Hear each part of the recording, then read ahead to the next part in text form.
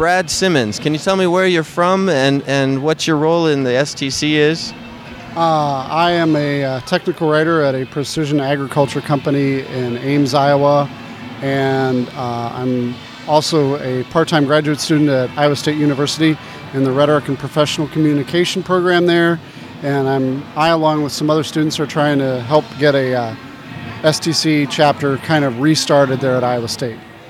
Is the program you're in a master's program, PhD? Yes.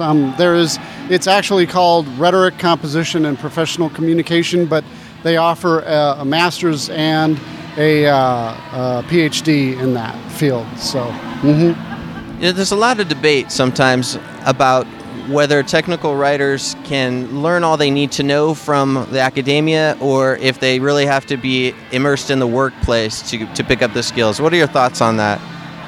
Well, I used to do orienteering where, you try and find places on a map.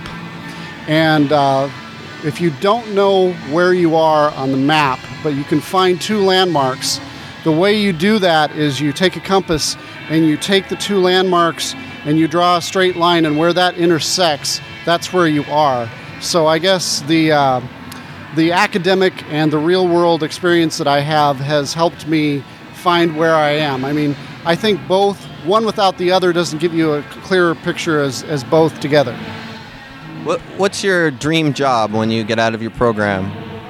Like what kind of job would you like to do? There's instructional design and there's content management and what's your focus? Well, I don't have a focus per se. I'm pretty happy in the job I'm at, but I once heard one of our Des Moines members refer to her job as being a scribe, like where you just talk to people and you transcribe what they say. And I want to break out of that mold, and I think that's my overall goal. And I think that's probably, from hearing people speak here, that's a lot of people's goal. What was your favorite session today that you attended?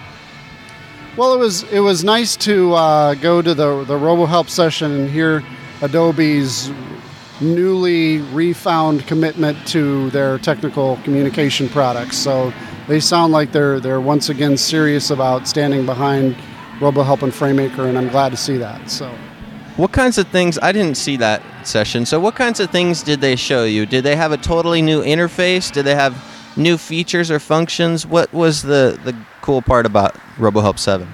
Well, they were able to move screens around and stuff, and I guess they've got a server-based RoboHelp application where you can actually put your stuff on a server.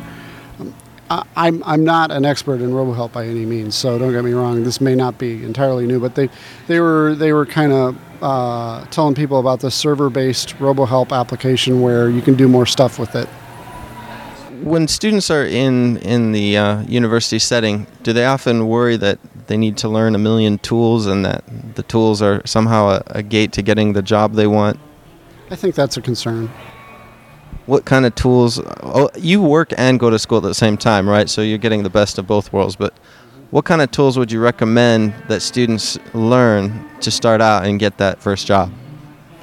Well, Mike and I had a person come up today who was looking for a job, and she's like, how do I learn this stuff? And I said, my advice to her was to just kind of go for a job, download the 30-day trial, and go to Borders and then go to your STC chapter and ask around to see who else is using that tool. I mean, if you're aggressive enough, you can get up to speed on a lot of technical communication tools that are out there pretty quickly if you're willing to devote the extra time to do that. All right, Brad, thanks for talking to me.